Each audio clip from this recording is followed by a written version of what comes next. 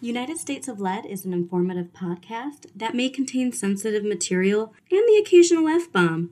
Listener discretion is advised.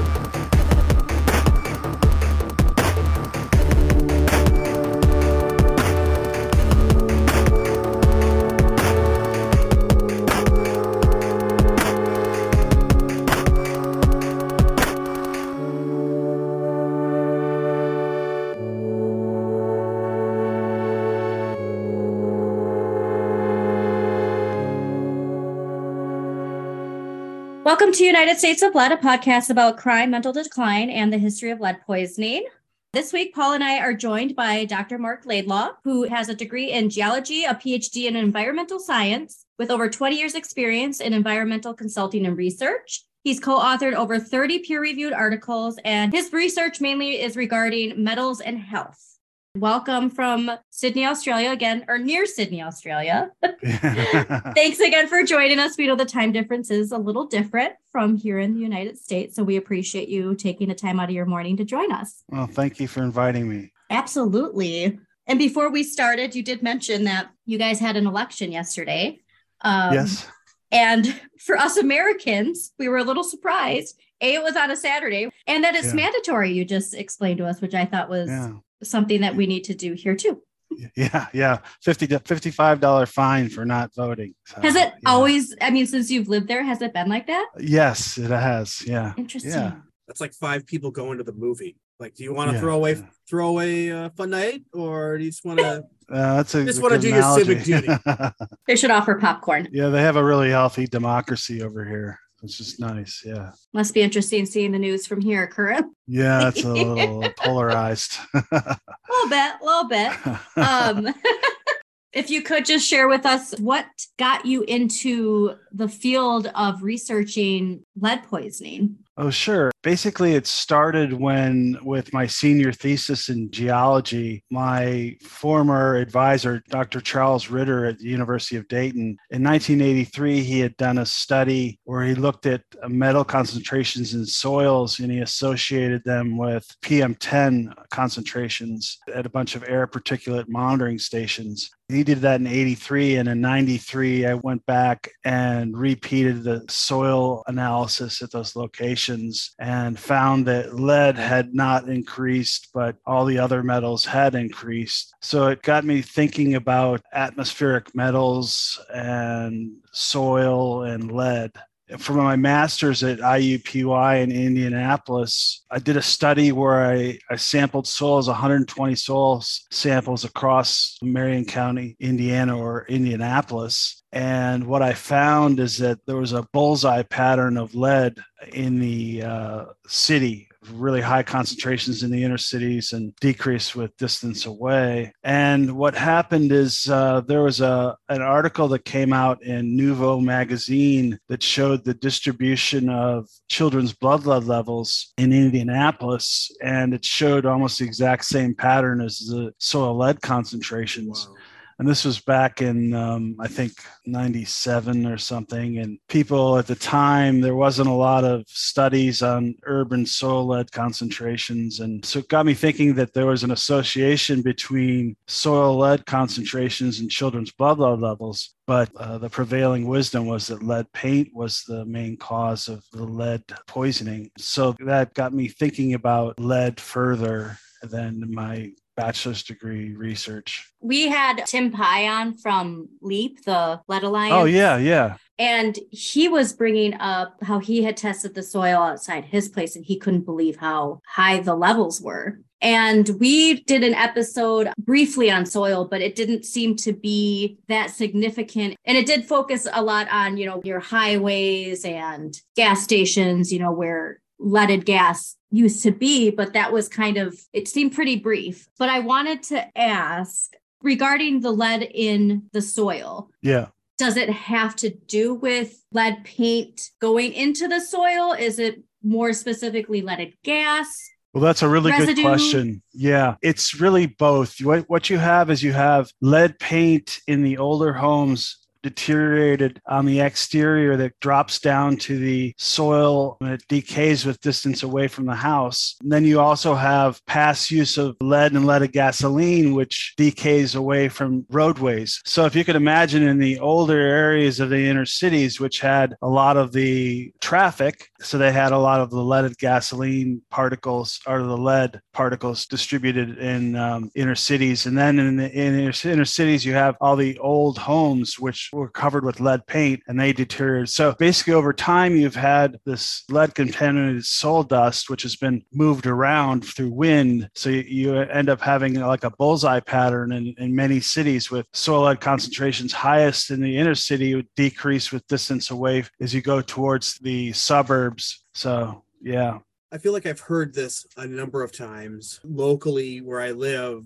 I know there have been a few projects in the city that have been proposed and explored, and then they've come back and said, we actually can't do this because we'd be digging up too much of the soil and releasing too many contaminants. Is that a real thing? I think the problem is it's very expensive to dig up soil and dispose at the landfill. I don't know if digging it up is causing a lot of exposure itself, but it's a lot easier to prevent exposure or cheaper to just cover the contaminated soil with a geotextile and then cover it with clean soil and grow grass on it. Is grass does that put it back into, I guess, the system or put it back into the ecosystem in a more healthy way? Well, if you cover it with a geotextile and then you put like 10 centimeters of soil, then you grow grass. It's just a barrier to the underlying contaminated soil. So the problem is it's just so expensive and there's so much cost involved in digging up lead contaminated soil. I actually was a co-author of a paper where we argued that is one viable solution. Is the removal of it just the covering it up? Yeah, basically. Not the just covering up, but the intentionally, strategically covering it up. Yes, exactly. Yeah. My question was going to be related to climate change. Okay. And with the increased wind activity, is there anything in regards to, further distribution related to that, especially in like dry areas where? Yeah, I hadn't really thought about that. I mean, with higher temperatures, you could have more dust and more resuspension of lead contaminated soil in cities, but that's going to occur gradually over time. Okay. Yeah.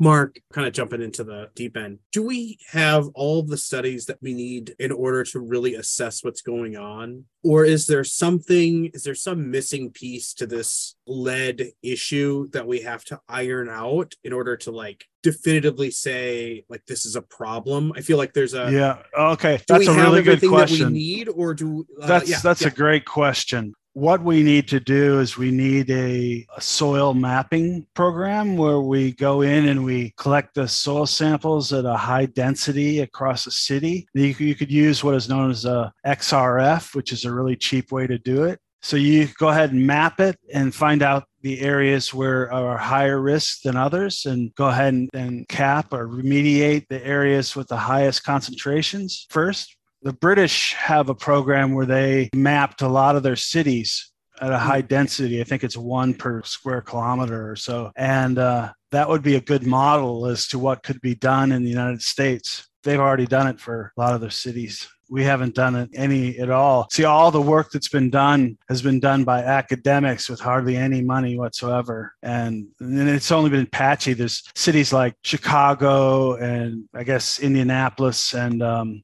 Milwaukee, I know, is one of the biggest as far as children with lead poisoning. Yeah, and there's also New Orleans has been mapped as well. But there's a lot of cities that could be inexpensively mapped, and they could find the areas that are very high concentrations of lead. So when you say inexpensively mapped, how would you approach a value proposition with this? Basically, what I'm trying to say is, how would we get an enterprise? How would we get dollar signs? Someone who sees things in dollar signs and making cash. Like, yeah. How can we get a return on, if we did this? And so it costs X dollars to remediate this, and there's a return on the investment for whatever in public safety and public health. Oh, yeah. Increase commerce and tax revenue, blah, blah, blah, blah, blah. Like, the workforce, I would even think, Well, I think it's just the savings in health. If you look at all the outcomes associated with low-level blood levels, somebody could calculate, based upon the known blood lead distribution and the outcomes and the cost associated with those. And then you can compare it to, just the cost of, renting a XRF or owning an XRF. And one thing that has been done in some areas is they're having the public go ahead and send their soil samples into like a university who has XRF, and the university has some funds, and they go ahead and do the analysis on the soil samples that come in plastic bags. So that's a way to be done. That's been done in Australia, and Gabe Filippelli at IUPUI University has done that in Indianapolis. He has a program where he's doing that internationally, where people send in their soil samples, and I think he analyzes for free. Wow. I don't know if they could do the whole country, but I know that right now they're doing it for free. Wow. Yeah. So that actually just made me think too, because we know that people in certain fields of work are higher at risk. And I just started thinking about people in construction. Yes. But I don't ever hear about the association with soil. So let's say, people who are doing road work or rebuilding highways. Is there anything related to an increased blood lead levels of people who do that type of construction? I'm not aware of any studies like people who have deal with roadside soils, but I think one needs to be done. Okay. But construction workers, are at a higher risk. There's lead paint and lead in construction. It's just there's so many areas so where sources. they can be. Yes. Yeah. And actually, so that was another thing is, I don't know if you read into the Biden-Harris lead removal for pipes and paint. I'm wondering if there was anything related to soil. Do you feel like this is an exposure of lead that's kind of not highlighted enough? Exactly. See, one of the other questions you were going to ask me is one of the major concerns I have. Mm-hmm. And that's because a lot of the research I've done has to do with something called blood lead seasonality. And when you look at children's blood lead, when you average them in a city by month, and you look at it over time, they peak in the late summer and the autumn. Basically, they go up and then they go down towards the winter. This is repeated all throughout the United States and through time. And so this points to, we did a study in Detroit where we showed that these peaks of children's blood lead in the summer were also at the same time, the soil dust showed the same pattern, and so did the air lead concentrations. So basically, and that's one of the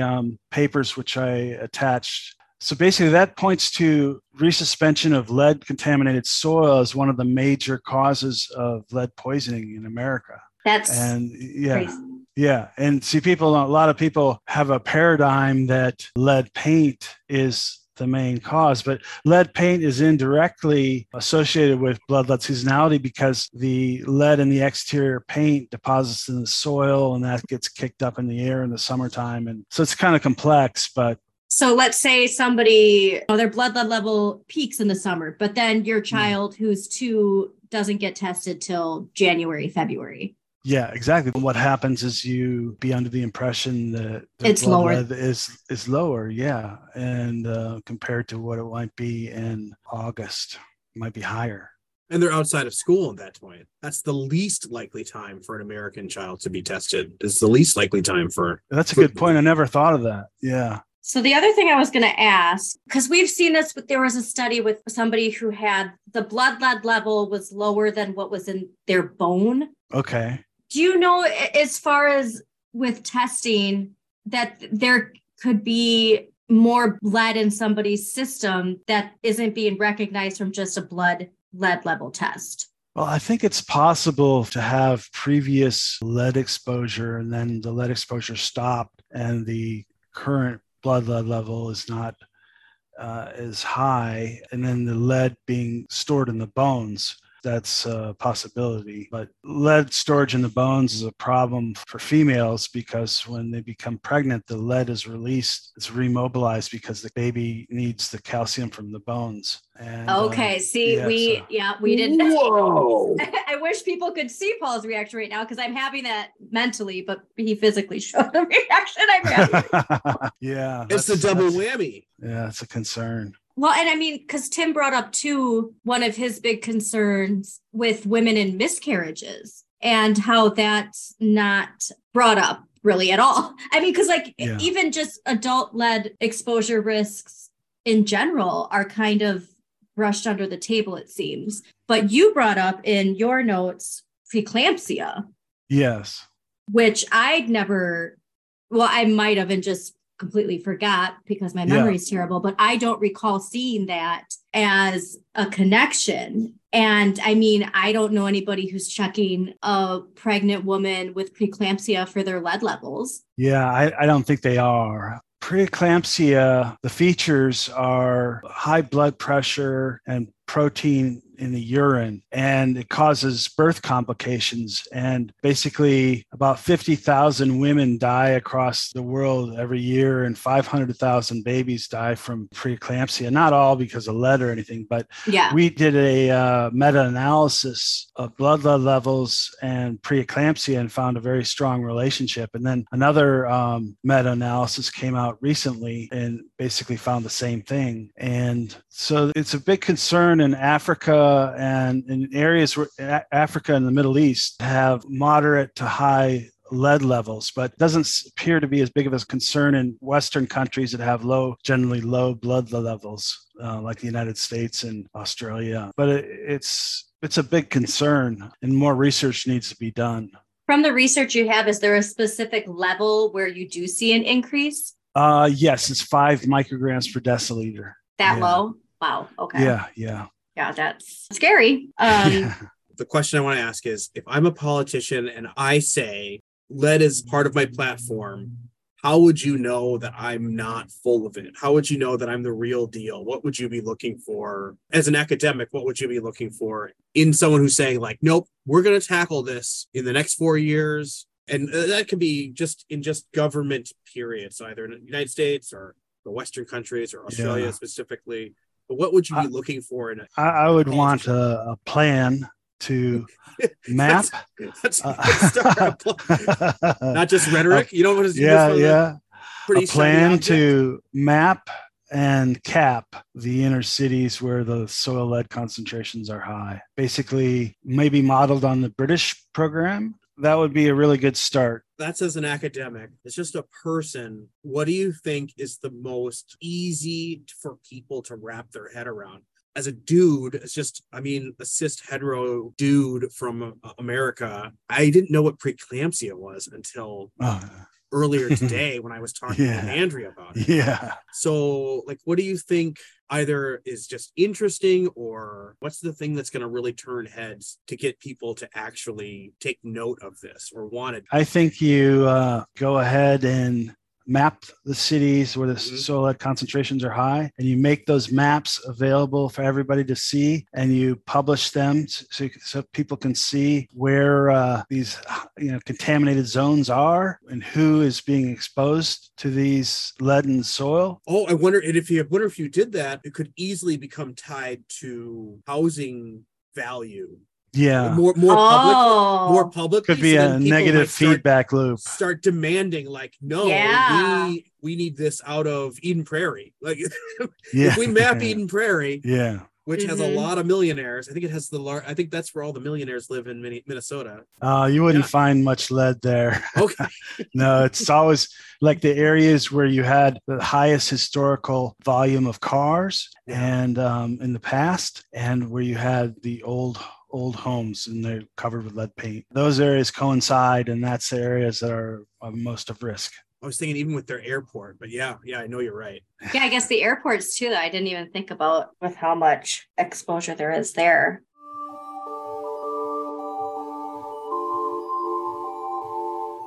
That is all the time we have for this week's episode of United States of Lead. Tune in next week for part 2 of our interview with Dr. Mark S. Laidlaw.